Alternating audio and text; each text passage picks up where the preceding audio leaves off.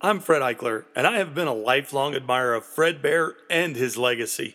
As a kid growing up reading Fred Bear's field notes and watching his adventures on TV instilled in me a passion to experience the many things Fred got to experience in his hunting career. I'm excited to introduce each new episode of this digital field notes series and to continue the legacy of a man that had a monumental impact on not only me, but also on the sport of archery. This episode of Fred Bear's Field Notes is brought to you by Bear Archery. More than 85 years ago, Fred Bear decided to follow his passion and start an archery company. He believed a quality bow should be accessible to all people, no matter their age, gender, or economic status. He believed the finest trophies are not always in the harvest, but in the memories of fellowship and the great outdoors. Today, the Bear Archery team holds tight to the principles Fred founded the company on. Bear continues to create extremely reliable and intensely lethal archery equipment capable of harvesting any game animal in a quick and ethical fashion. Explore the all-new lineup of bows and accessories on beararchery.com. We are Bear Archery. This is the Fred Bear Way.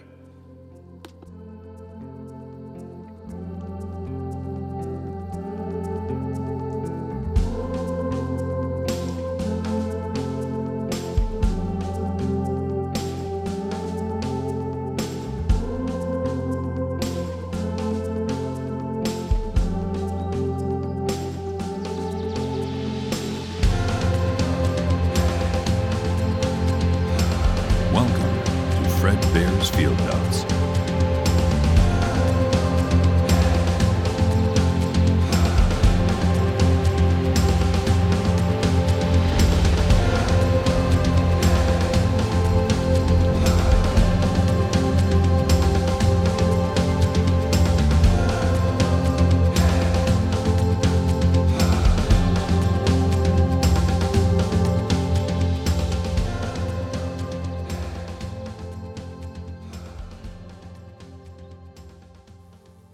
Chapter 10, India, 1963.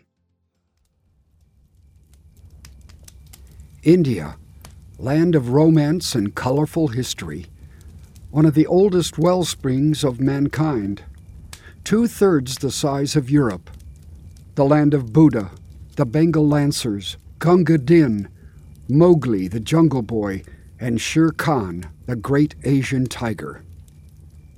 In the spring of 1963, a New York photographer and I went to India to hunt tigers and make a film of the event. We were guests of the Maharaja of Bundi at Pulsgar Palace, Rajasthan, India, for 11 days, and during this time I had to adjust from a cool Michigan climate and typical American schedule of breakfast at 8, lunch at noon, and dinner at 7, to 100-degree heat, breakfast at 10, lunch at 2:30, and dinner anywhere from 10 p.m. to 2:30 a.m. We stopped off at Istanbul, Turkey, en route to see the ruins of marble monuments still standing at Ox Meydan, the place of the arrow, on a hill on the outskirts of Istanbul. These pillars mark the distance of arrows shot from Turkish flight bows by the sultans of the 14th century. Saturday evening, April 20th, Istanbul, Turkey. We are sitting at the Cumbriat Pavilion, waiting for the belly dancers to appear. Our host is the Minister of News, Broadcast, and Publicity. The light is poor and the table very small. 1,000 people here in a place big enough for 300. The performance is scheduled for sometime between 1 and 3 a.m., and is supposed to be the best in Turkey. I hope I will be awake when the girls come out. As nearly as I can calculate, jet lag has us 8 hours from our accustomed schedule already, and the prospect of seeing this show through half-closed eyelids is not what I would have planned on. We may not go to Pakistan as planned. We'll try to set up a boar hunt here instead. I have just asked the minister about the flight distance monuments at Ox Meydan.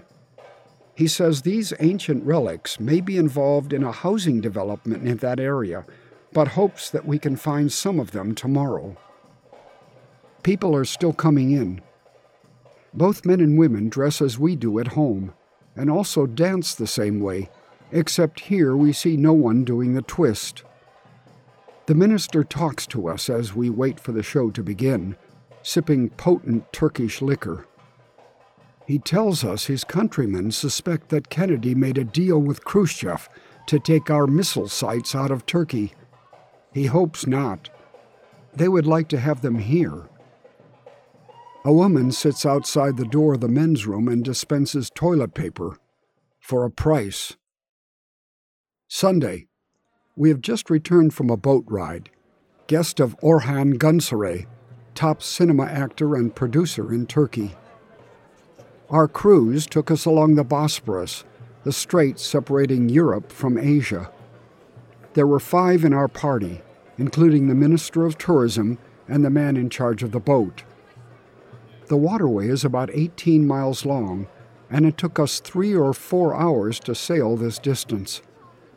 We stopped at one point and bought a loaf of bread, wine, and several kinds of fruits and nuts for our lunch. The weather was cool, and once it started to rain, so the skipper rigged up a canvas shelter for us. Gunsaray was handsome and a genial host, but conversation was limited because of the language barrier. While I was writing, we were interrupted by a news reporter and photographer. Both seemed very much interested in our visit and took pictures for the paper. We're having dinner tonight at the Hilton, guests of the public relations man there. Between the newsmen and public relations men, we are never alone. They work in shifts. One rests while the other drills us and snaps pictures. Halmey's Life magazine card is a powerful instrument. His assignment for life, trying to gather information on the methods of film companies in different countries, brings more of these fellows than we would normally have down on our heads. I don't know how long I can stand it. Both the newsmen are fine, intelligent Turks, however. One of them is a graduate of the University of Nevada. We sat at a reserved table for the excellent buffet at the Hilton last night, getting a background of Turkish history from our host. We have an invitation to attend a Muslim service. Oh, I forgot to say that the belly dancers last night had quite beautiful eyes. Monday, we went out to Ox Meaden. Found it with very little trouble. Ox Meaden is more or less open field, with a scattering of houses set among the pillars. Most of the shafts are crumbling now, and while some of the inscriptions are legible, modern Turkish scholars cannot read them. Back during the time of the Ottoman emperors, however, it must have been a splendid place. Anecdotes of Turkish Archery says, quote, "The Ottoman emperors, with their courts, frequently indulged in public in the diversion of archery, and there was an extensive piece of ground set apart for the purpose, upon an eminence, in the suburbs of Constantinople, commanding an extensive view of the city and harbor, called Ox Meaden, or the Place of the Arrow. This place was full of marble pillars, erected by these archers who had excelled in shooting their arrows at a remarkable distance. These pillars were inscribed with the names of the archers, the extraordinary distance at which they had shot their arrows, and usually with some verses in praise of their dexterity. Selim, the reigning emperor in 1797, gave on several occasions very splendid public entertainments at the Ox Meaden, where tents were pitched for him and his court." End quote. We saw only ramshackle houses on the site. If a pillar interferes with the building of a house, it is ruthlessly knocked down. We took pictures of some of the best preserved.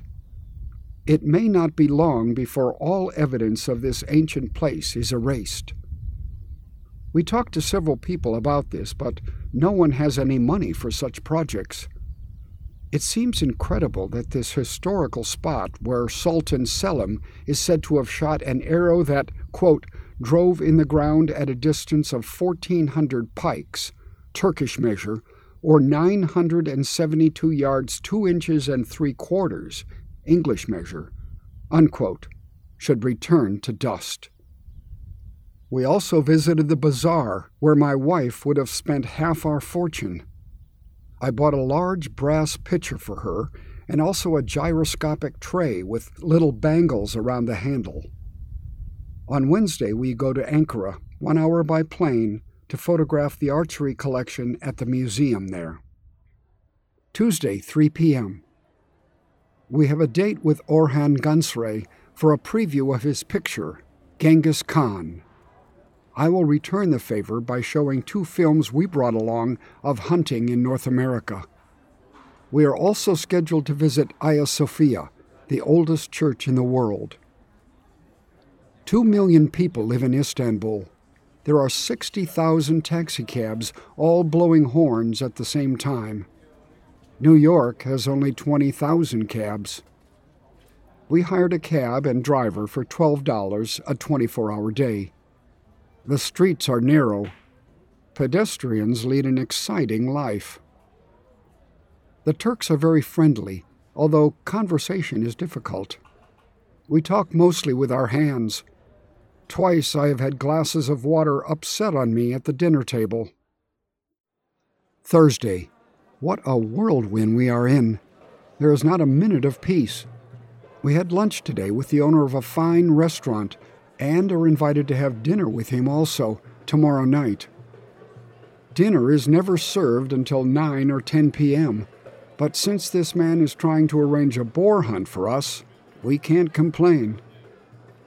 Yesterday, we went back to the shooting field of Oxmeaden. A fabulous place we found it hard to keep away from. I shot a flight arrow out of sight, and I'm watching the papers today to see if it came down on anyone. We met the president of the Turkish Archery Club, who claims to be somewhat of an historian. We could not communicate because of the language, but he promised, through an interpreter, to write me the answers to my questions after he has time for some research. The museum at Ankara was like a flight into Grimm's fairy tales. One throne was adorned with diamonds, pearls, rubies, and emeralds, and was valued at $5 million. For 2 cigars, the minister got permission from the museum director to take some of the jeweled quivers and golden bows out into the sunlight for pictures. The bows had been made by sultans, he said, in the days when sultans were expected to learn some art or profession, and many of them chose the art of making bows and arrows. Halmi took pictures of me yesterday during a wrestling match with a tame bear owned by a band of gypsies. The mosque we visited is reported to be ornamented with 14 tons of gold. We will leave for New Delhi Saturday if no boar hunt develops. Otherwise, we'll go on Sunday. Friday, April 26th, Istanbul. We're having a beer with our Turkish archery friend. It is difficult to converse, but he has a few English words picked up, he says, from the cinema. The museum picture is finished. It will be a great story. One quiver we photographed had jewels valued at $100,000. Saturday, a.m. The boar hunt was arranged, but we couldn't change our plane reservations, so we will leave for New Delhi this afternoon. We are going to the film studio to pay our respects this morning, and then to the home of our archery friend to see and photograph him and his collection. Sunday, 2 a.m. Aboard plane. We are about to leave Tehran. Next stop will be New Delhi in about 4 hours. We left Istanbul at 6:30 p.m., and I was glad to leave, only because I need some rest. Too many friends all wanting to take us somewhere, phone ringing all the time. Wonderful people in the country, rich in history, but not rich in money by any means. They do not have enough money to preserve the relics found here. We saw signs of poverty and hard living in many areas. People carrying heavy loads on their backs or leading donkeys who had the loads on their backs. The food was excellent: fresh vegetables, citrus fruits, fish, fowl, and delicious lamb. We will miss the cheese made from goat's milk. Sunday, April 28th. Ashoka Hotel, New Delhi. We got in early this morning and went straight to bed for a nap. This afternoon we visited the zoo and the old Red Fort. It is very hot here. We made arrangements for a mongoose and cobra fight for pictures tomorrow morning. Tuesday. Time for just one more note before we leave here. We are in our air-conditioned room at the hotel, glad to be out of the heat for a while. It may be quite a few days before I can write again. Apparently the palace is quite a distance from the town of Bundy, with only messenger service between them. The trip to Kota by train takes 8 hours. We will be in an air-conditioned compartment with twin beds. We have finished everything we can do here.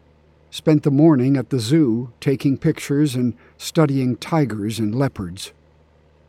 A 5-week-old tiger cub I held on my lap became overly enthusiastic, and I had to change trousers.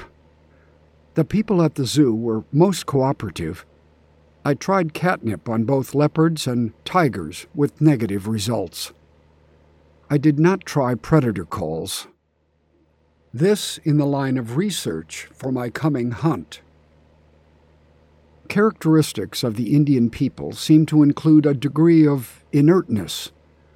An argument between our driver and a bus driver this morning sounded almost affectionate. Today I ordered 2 suits and 2 sport coats and 2 silk shirts, the shirts to wear at the palace, from our Indian tailors. After selecting the suit materials at 2:30 this afternoon, the suits were ready for the first fitting at 7 p.m. this evening. The suits will cost $55 each, and the sport coats $30 each. My assignment begins tomorrow: the Bengal tiger. If I am lucky enough to get one, it should be an exciting experience. And with a little more luck, we could have an opportunity for leopard, too. They have big ones in India. The one I saw at the zoo weighed 200 pounds. We have heard that they are more plentiful than tigers, but I only have 10 days to hunt. In the New Delhi paper, I read an advertisement. Yet another chance for Delhi citizens to consult Dr. So-and-so for heart trouble, insanity, nervous debility, hysteria, blood poisoning, leukoderma, digestive disorders, fistula, and all other baffling ailments. I also saw 3 columns dealing with matrimonial arrangements, advertising for wives or husbands, in other words. I'm running an ad tomorrow. If the response is good, I may stay. Pulsgar Palace, Bundy, India, May 2nd, 1963, 9 a.m. We arrived by train from New Delhi last evening and were met at Bundy by the Maharaja's aide, David Singh. David is a soft-spoken, fine-looking young man, and the drive-in from the city of Bundy was interesting and informative as he pointed out things to us along the way. This is the dry season, and everything is the color of ripe wheat. We saw farmers in the fields cutting and threshing grain in biblical style. Grain is shucked out of the hulls by the feet of cattle, who plod around and around tethered to a long pole. Pulsgar Palace is new, built in 1947. The old palace, 2 miles away in Bundy, was built in 1434. Bundy's late father's harem are living out their years at the old palace. We saw the orange flag of Pulsgar flying from a tower as we approached, and soon the whole castle was in sight. It was impressive, to say the very least, with its orange and white masonry and orange turbaned guards at the gates. Peacocks moved regally out of our way as we stopped before a large entrance on one side of the building. The Maharaja was a pleasant surprise, a well-built and handsome fellow in his early 40s. He greeted us in the courtyard and then summoned servants to show us our quarters and carry our luggage. As each servant came up, he bowed to His Highness and backed away. The bow is accompanied by hands held together prayer fashion against the chest, the head dipping low over them.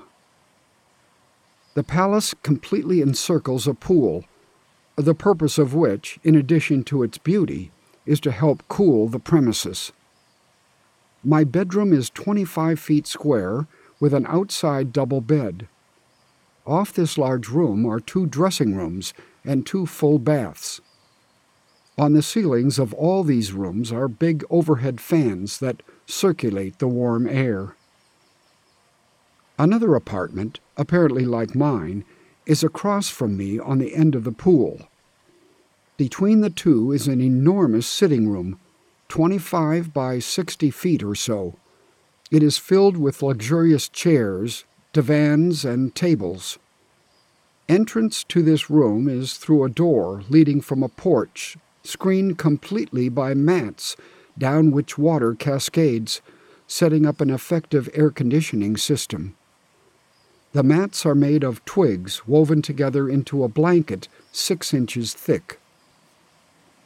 The porch opens out to a courtyard on a slightly lower level than the pool. There is a fountain out here, and in the late evenings, this area serves as a dining room. Water for the pool comes from a small lake about 1/3 of a mile from the palace. It is lush with lotus flowers, and the air above is bright with birds of every kind. Pulsgar means flower lake. We have freshly cut flowers in our rooms every day. We had a very long cocktail hour last night. His Highness, whom I shall incorrectly refer to as Bundy from here on, joined us in the courtyard, and we talked of many things, but mostly about hunting tigers. He told us that 2 tigers, a male and female, had been staying near the palace until 2 days ago, but have now moved to nearby hills. They prowled around for 2 weeks, he said. 2 days ago the male spent the day sleeping under a banana tree on the creek that feeds the pool, about 100 yards from the palace. At 10 p.m., several boys in immaculate white suits with orange turbans brought out a large rug which they spread on the grass. Then they wheeled out a handsome dining table of dark, polished wood and set it on the rug. The palace teems with help, mostly male, all in spotless white and turbaned in orange. A stream of them brought out the courses of delicious food in gleaming silver bowls, platters, and trays. Bundy tried to warn me, too late, about one of the dishes passed, and I spent what seemed like an hour in an inferno of red pepper and other hot, excruciating Indian spices before I was at last able to draw a full breath. Dinner ended at midnight. It was a long day for us after the all-day train ride from New Delhi. 2 p.m. We took some pictures around the palace this morning, and also of a contest I had with one of the natives who used his slingshot against my bow. Sitting on the porch now during the heat of the day. It is cool and refreshing with the water dripping through the mats and the ceiling fans going. Bundy showed up at noon for a brief moment. 4 tiger baits are out. They are checked each morning, and I'm keeping my fingers crossed. This evening, I understand, We will go hunting in the car. It is a Jeep with a special hunting body. Breakfast was served in our rooms at 9 a.m. Slice of papaya, toast, tea, and scrambled eggs. Bundy's wife is in the palace somewhere, we were told, but she has not been in evidence up to this time. There are a few women working about the grounds, but they are always veiled. Friday, May 3rd, 1 p.m. Lunch was served from a tray in our rooms yesterday, and after that we drove to the town of Bundy to photograph a wedding. April and May are the months for weddings in India, but only on certain days. The wedding procession went by us on the street. A very colorful affair, with a bride who looked as though she should be struggling with 8th grade arithmetic instead of getting married. There were white horses, festooned with tassels and ribbons, and one man held a small boy before him in the saddle. The police were very cooperative in stopping traffic for the procession, and we had time to get some good pictures. Back to the palace about 6 p.m. At lunchtime, Bundy said he would take the hunting car and shoot a leopard. Just like that. He told us that 4 days ago, a leopard had killed a camel about 15 miles away, so after returning from the wedding, we went out to check. Bundy had a man watching the carcass, and for 3 nights the leopard returned to feast on its kill. Last evening, however, he was not seen, and there was nothing to do but return to the palace. The immediate area around the palace is a game sanctuary, and on the way back we saw 2 foxes, a hyena, a gazelle, and a number of blue bulls. We blew a tire en route and did not get back until 11:30 p.m. We had the usual cocktails and dinner at 1:15 this morning, finished at 2:30 a.m. and then to bed. After breakfast today, we went to the old palace to view and photograph the armor. A fabulous place, with walls 14 feet thick in some places. The old palace is built on a hill on the outskirts of Bundy and served as a fort in those days, as well as a residence for the Maharaja. The great main doors are studded with heavy, deadly spikes to discourage the elephants used in combat in ancient times from breaking them down. Inside, besides the interesting armor, we saw frescoes on the wall with colors still bright and beautiful after all the centuries. We photographed a patriarchal attendant demonstrating a water clock now preserved in the museum. It consisted of 2 brass bowls, a smaller one set inside a larger. The small bowl, which floated in the water-filled larger bowl, had a hole in the bottom, and when it, in turn, was filled with water, it sank. This marked the time-space of 1 hour and was heralded by the attendant, vigorously striking a cymbal. We are sitting on the porch as I write. It is still very hot outside, but here it is cool and comfortable. Strange as it seems, we are tiger hunting. This is the way it is done. We cannot make a move until a tiger has been pinpointed in a certain thicket. 4 baits have been placed, and the machans are built and ready. Bundy has taken great pains to arrange for this hunt. My machan, shooting platform in a tree, is in front, then a machan for the photographer, and also one for Bundy, who will back me with a gun. We know at this point that 2 tigers are on 2 different hillsides. Bundy has men watching them and reporting their movements. However, a hillside location is not enough. We have to know exactly where the tigers are before a beat is arranged. But even then, there is no assurance that the cat will pass within bow range. If he does not, Bundy will shoot him with a gun. I estimate my chances of getting a tiger are about 50%. This has been a long day. We had lunch in the dining room at 2:30, after which I took a nap. This evening we went for a ride in the Jeep to try to locate cats. No cats, but we saw a boar, a sambar, a couple of blue bulls, jackals, civet cats, rabbits, and many species of night birds. We got back at 10 p.m., and I'm sitting out the cocktail hour writing this. If we had stayed here last evening instead of going out to look for leopards, we might have had a chance at a tiger. One passed 100 yards from the palace wall at dusk. Bundy is a good hunter and is doing everything possible to make this a successful hunt. 11:45 p.m. We are still waiting for dinner. This way of life is necessary, I suppose, because of the heat. Since 10 p.m., the courtyard has been comfortable with a slight breeze stirring and the moon shining overhead. The table has been set out here on the grass all evening. How they keep food warm and fresh waiting out these uncertain hours, I do not know. The palace is full of beautiful silver. At every meal I see pieces I have not seen before. We drink beer from silver mugs that weigh about a pound each.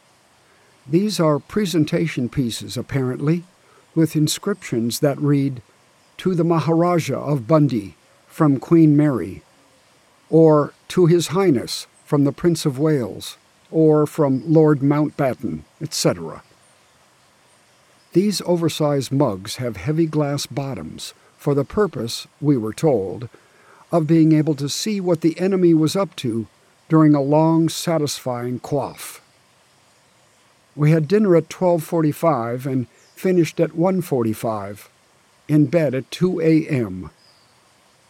The food is excellent. Some dinners are Indian food, eaten with the fingers, and others are English, served with all the formality fitting a palace. All of the meat is game, well cooked and delicious.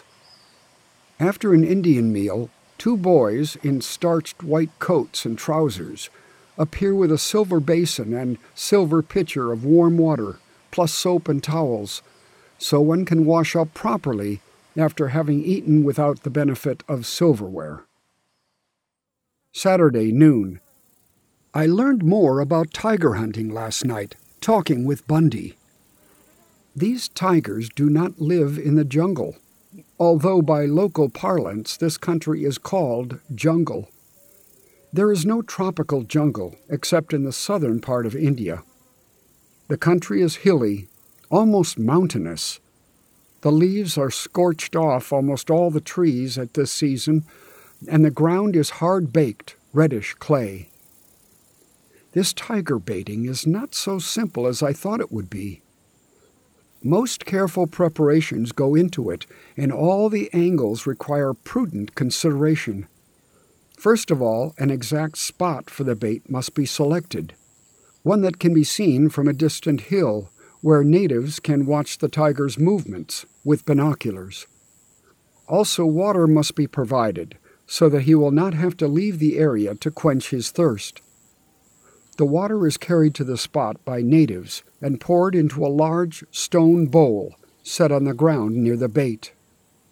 After the tiger gorges himself on the bait, he sits by the carcass to keep hyenas, jackals, and buzzards away, so there will be something left when he is hungry again. When the sun gets too hot, however, about 9 a.m., he gives up and returns to the nearest shade to lie down for the rest of the day. It is important to know exactly where the tiger is lying, and the watchers on the hillside get this information with their glasses.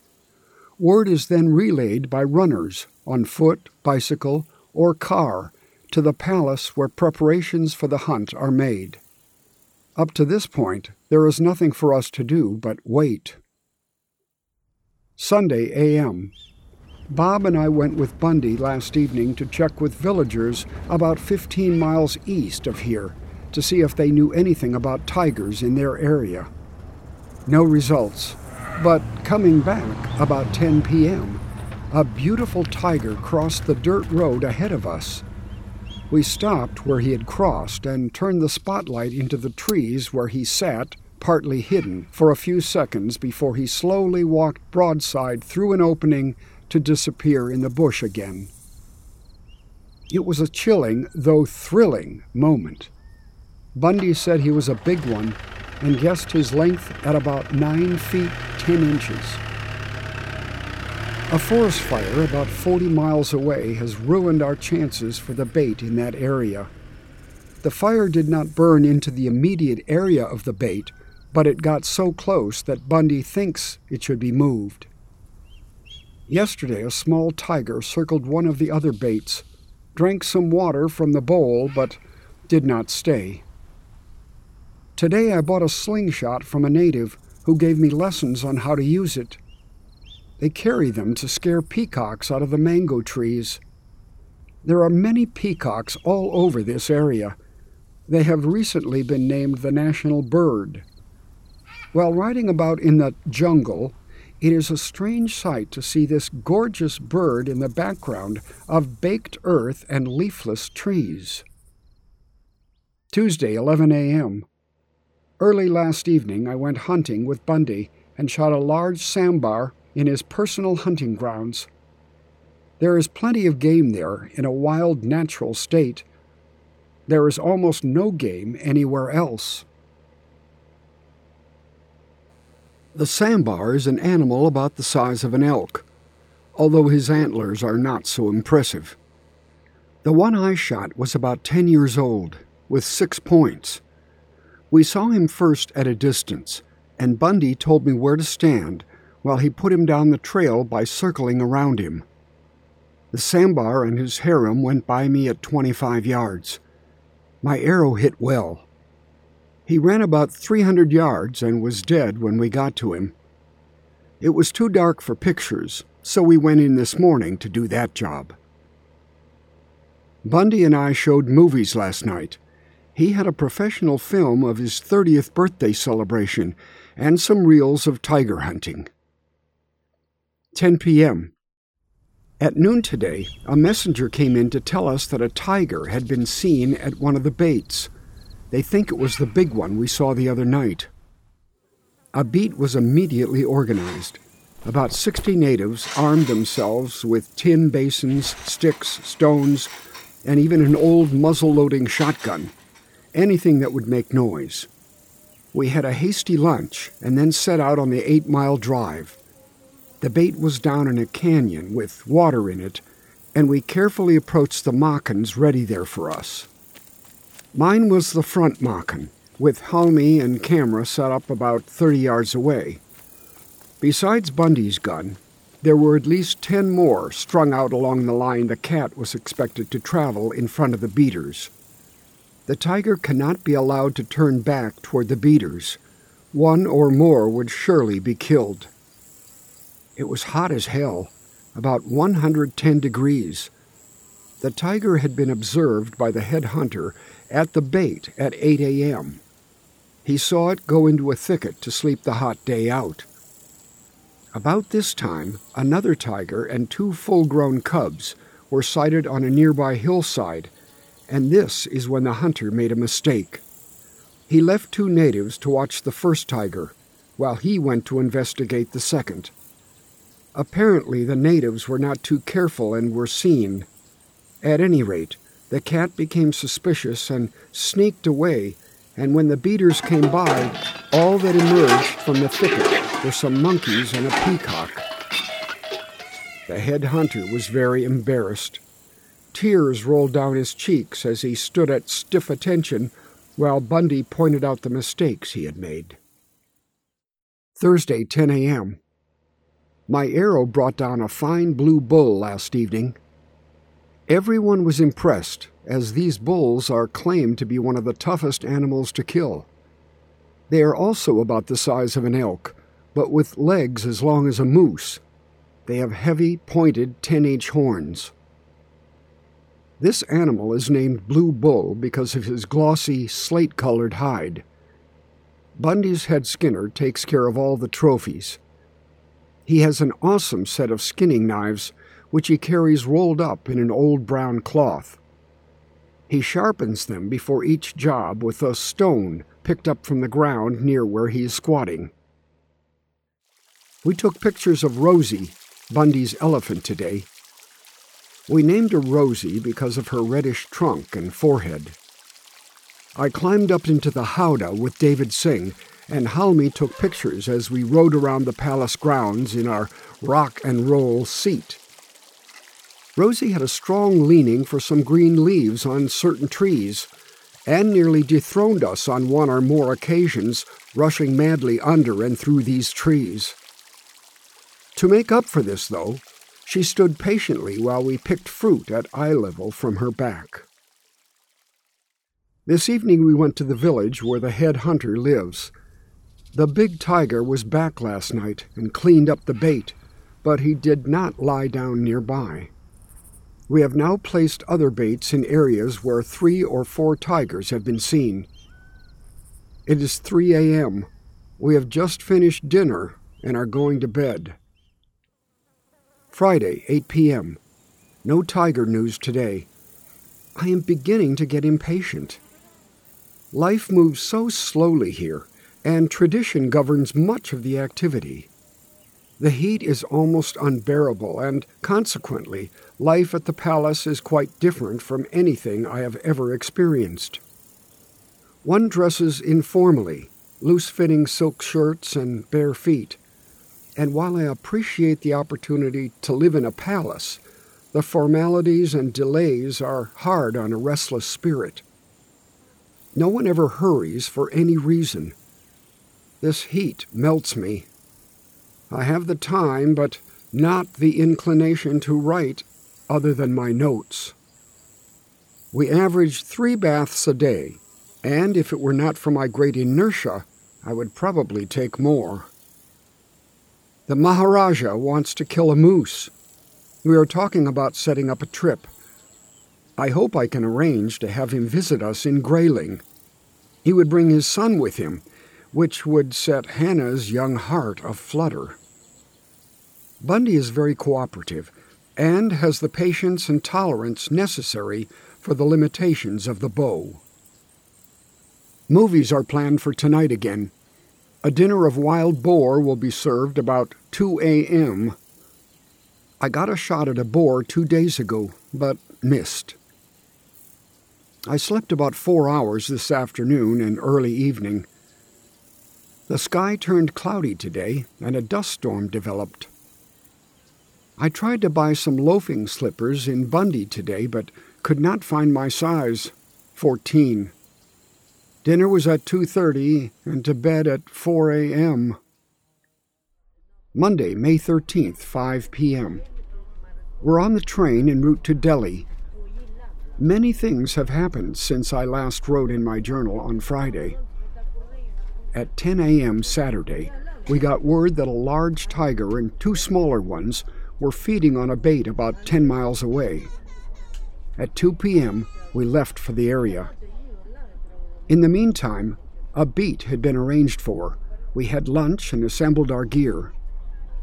At the last minute before getting into the hunting car, we took time to carry out an old Indian ritual that was supposed to assure a successful hunt. 2 effigies of tigers, each about a foot long, were outlined in gunpowder on the cement drive. When an attendant touched them off with a match and the tigers blazed up in a smoky whoosh, it was up to me, the hunter, to stomp out the blaze with the soles of my shoes to symbolize the way I would soon snuff out the life of the tiger. This performance was accompanied by exciting applause and wide grins on the faces of my audience, mostly a smattering of attendants and servants around the palace, as well as the hunting party. This business, like so many things in this strange country, seems to me a waste of time. I was nervous about the tiger and felt we should get moving before it was too late. Bundy is a good hunter, however, and he knows more about tiger hunting than I'll ever know, and a glance at his placid face assured me that all was proceeding according to rule. We parked the hunting car in some thick brush and made our way as quietly and as fast as possible to the shooting platforms. I was alone in the first mockin, 9 or 10 feet up on the stub of a thorn tree. The mountain rose steeply about 100 yards from me. 30 yards on my right, Bundy and Halmy with his cameras were up and ready in the number 2 mockin. On my left, a third mockin supported David Singh. 8 or 10 more guns acted as stops at stands beyond the mockins. Some were on the ground, some in trees, and 2 on the elephant. I looked down on a well-used game trail just below me that stretched on to pass under the number 2 mockin. Suddenly, out of the quiet, we heard the beaters, a great band of 50 or 60 natives, forming a semicircle strung out on the mountain and along the sides of the steep canyon walls. Some of them had muskets and some tin pans. All had sticks and stones which they threw or rolled down the steep walls to accompany their yells, whistles, gunshots, and general clamor. The beaters did not advance much, but kept up their infernal racket until the whole countryside rang with the din. We were only about 300 yards from where the tigers were known to be sleeping, and I fully expected them to come out on the trail directly below me. It was a tense time, and not one of us took our eyes from the area where it was anticipated the cats would emerge from the bush. After several minutes of this frozen concentration, I caught a slight movement to the right. My breath suddenly choked me as I turned to see the biggest of the cats stealing along the edge of the steep mountainside about 100 yards away. He started climbing slowly in the zigzag path.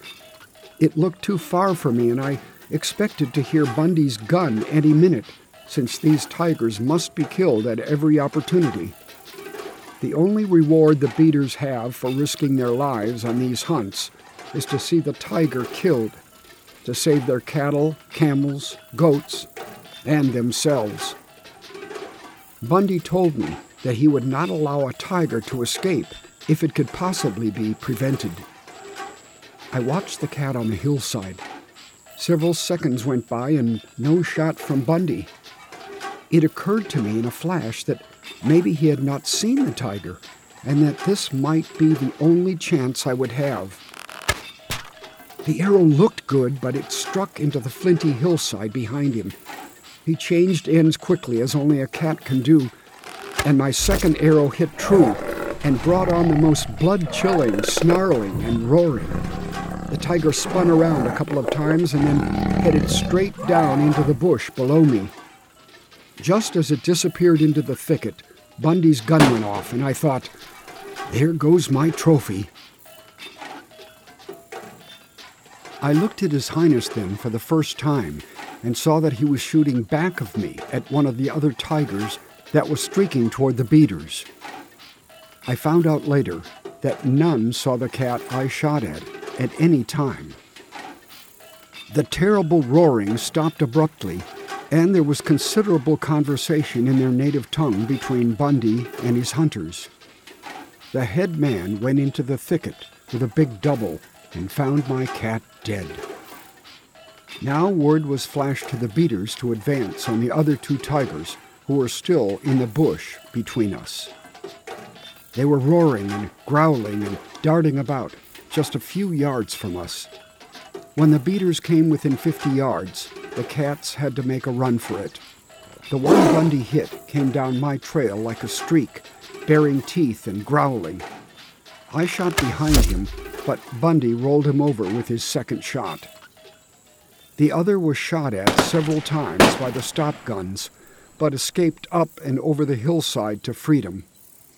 I couldn't help but admire its courage and even feel a little thrill over the well-deserved escape. With all the tigers accounted for, the hunters and beaters closed in around the moccins as I picked my way down the thorn tree and was led into the thicket on hands and knees. We had to crawl through a tunnel-like passageway because one could not even back his way through that dense tangle of thorn bush with a machete. We came out into a small opening, and there lay my tiger, between a large rock and a tree. It was a handsome, average-sized tiger with a beautiful skin. It weighed about 300 pounds. The arrow had gone through the liver. We did not stop to look for the arrow since the sun was beginning to drop behind the mountain, and we had pictures to take before the light faded. Bundy's men carried the beast out on poles, the big carcass swaying as if in a hammock. It appeared to be about all the barefooted natives could carry as they shuffled along over the uneven ground. The bears were relieved of their burden when we came to an open space, laying the tiger on the ground for pictures. We went through the customary roll of congratulations and handshakes and smiles and admiring glances at the trophy. Bundy was relieved, I believe, to have this over. I feel he did not think it very likely that a tiger could be taken with a bow. Rosie was brought up to admire the dead cat also, but she showed nothing but disdain, if not anger, at the sight of it laying dead and helpless on the ground. A centuries-deep enmity, no doubt, between tigers and elephants. She made feigning shuffles toward the carcass and even kicked it around a little, like a cat playing with a mouse. After the photographers were through, we loaded the tiger on a truck and took it to a nearby village where word had gone on ahead and a small celebration was in readiness for us. Colorfully dressed women waited with a drummer to put on a victory dance. The cat was dropped once more on the ground, and the women moved rhythmically around it to the beat of the drum, singing the traditional tiger kill song, while 100 more people stood watching. The women were veiled and carried bowls on their heads, filled with radishes fresh from the garden, and green onions with long, bright tops. The temperature was well over 100, and Bundy's offering of cold beer, limeade, whiskey, and gin from the palace car were gratefully accepted. Later in the cool of the evening, when the temperature had nosedived to 90 degrees, we started back to the palace, traveling through 2 villages en route. I don't know who sent word, but the people here were ready with the celebration also. The first village had a bagpipe, in addition to the drums and dancers. The village chief presented Bundy with 1 rupee, 20 cents, offered on a towel held in both hands. Protocol called for Bundy to then give the rupee to the chief's wife, after which the dancing girls circled the car, and Bundy deposited a rupee into the bowl each carried on her head. The same thing was repeated at the second village. Our train reservations were made for Monday morning. The tiger had been shot on Saturday, so we only had 1 day, Sunday, to finish our film work. The killing of a tiger calls for a celebration at the palace, too, and this was to be no exception. We showered and rested between 7 and 10 p.m., and then assembled in the courtyard. Chairs were arranged in a semicircle on a rug spread out before the fountain. We were seated in the center with Bundy, flanked by his aides and department heads. Several rounds of drinks preceded the entry of 3 musicians, who seated themselves, cross-legged, against the fountain wall at the edge of the rug. A drummer sat down in the center with 2 very small kettle drums. On his left was a sitar player, and on his right a native with an Indian accordion. Now it was time for the dancing girls, sisters age 18 and 21. They were the daughters of a former palace dancer, we were told. The girls were dressed in red silk native costumes with long flounced skirts that rippled over their slim, bare feet as they danced. The dance went on for more than 2 hours until even the spectators began to grow weary, entertaining as it was. These girls never marry, Bundy explained to us, but they have gentlemen friends. The elder had a child, and the younger was pregnant. We got to bed at 4 a.m. The next morning, farewell ceremonies took place in the courtyard before we left for the train. The Maharaja was there to greet us, and as we began our goodbyes, his head servant, followed by 5 attendants, all in splendorous white with gold buttons and orange turbans, paced across the grass, bearing a large tray draped in gold cloth. On the cloth lay a beautiful Bundy dagger, a 300-year-old relic from His Highness's collection of arms. Bundy presented the dagger to me with appropriate words, and I was prompted by someone standing nearby to give him a silver coin in turn to assure that our friendship would not be cut by the gift of the sharp dagger. I was exceedingly pleased to receive this fine token of the Maharaja's friendship. One of the attendants who had followed the head servant out to the courtyard now stepped forward with another tray, on which lay 3 garlands of gold flowers, which were looped around my neck, one on top of the other, as a parting gesture of friendship. After the final handshakes and promises to meet again, we started out the gate on the way to the train.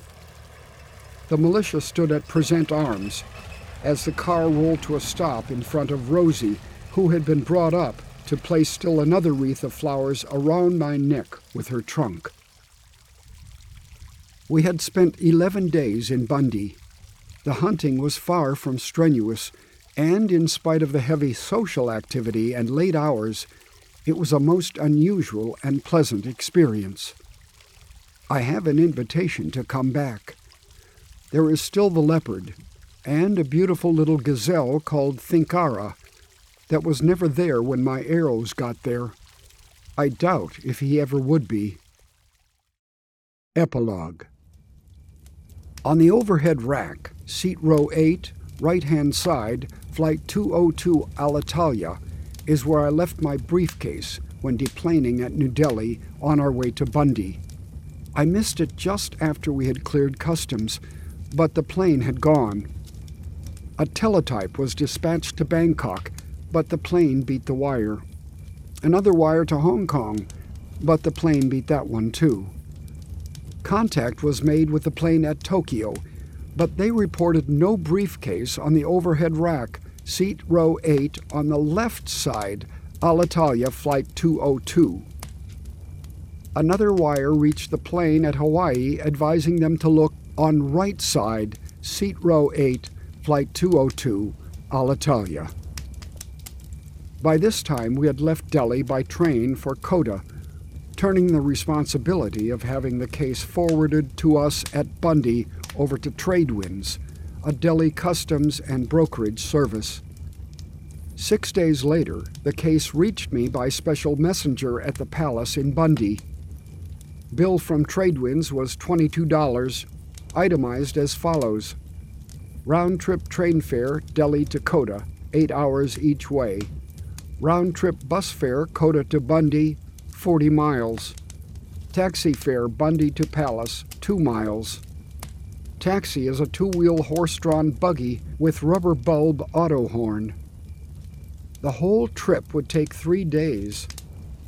I have no idea what third-class fare would be.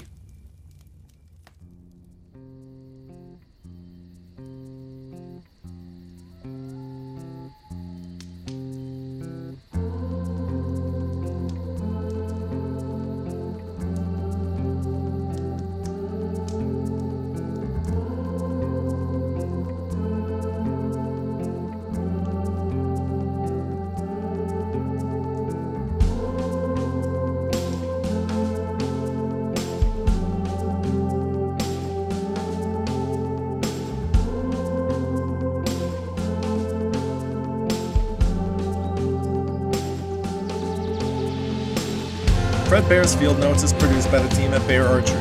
Learn more about Bear Archery and its complete suite of products at beararchery.com. Narration by Alan Johnson. Direction, production, sound mixing, and editing by Smarter Labs. Theme song by Isaac Olling. Chapter art and design by Samantha Marksberry. Special thanks to the Bear Archery team for providing their original content to produce these episodes. Visit beararchery.com to listen to all episodes, sign up for future updates, and see articles, maps, photos, videos, and more.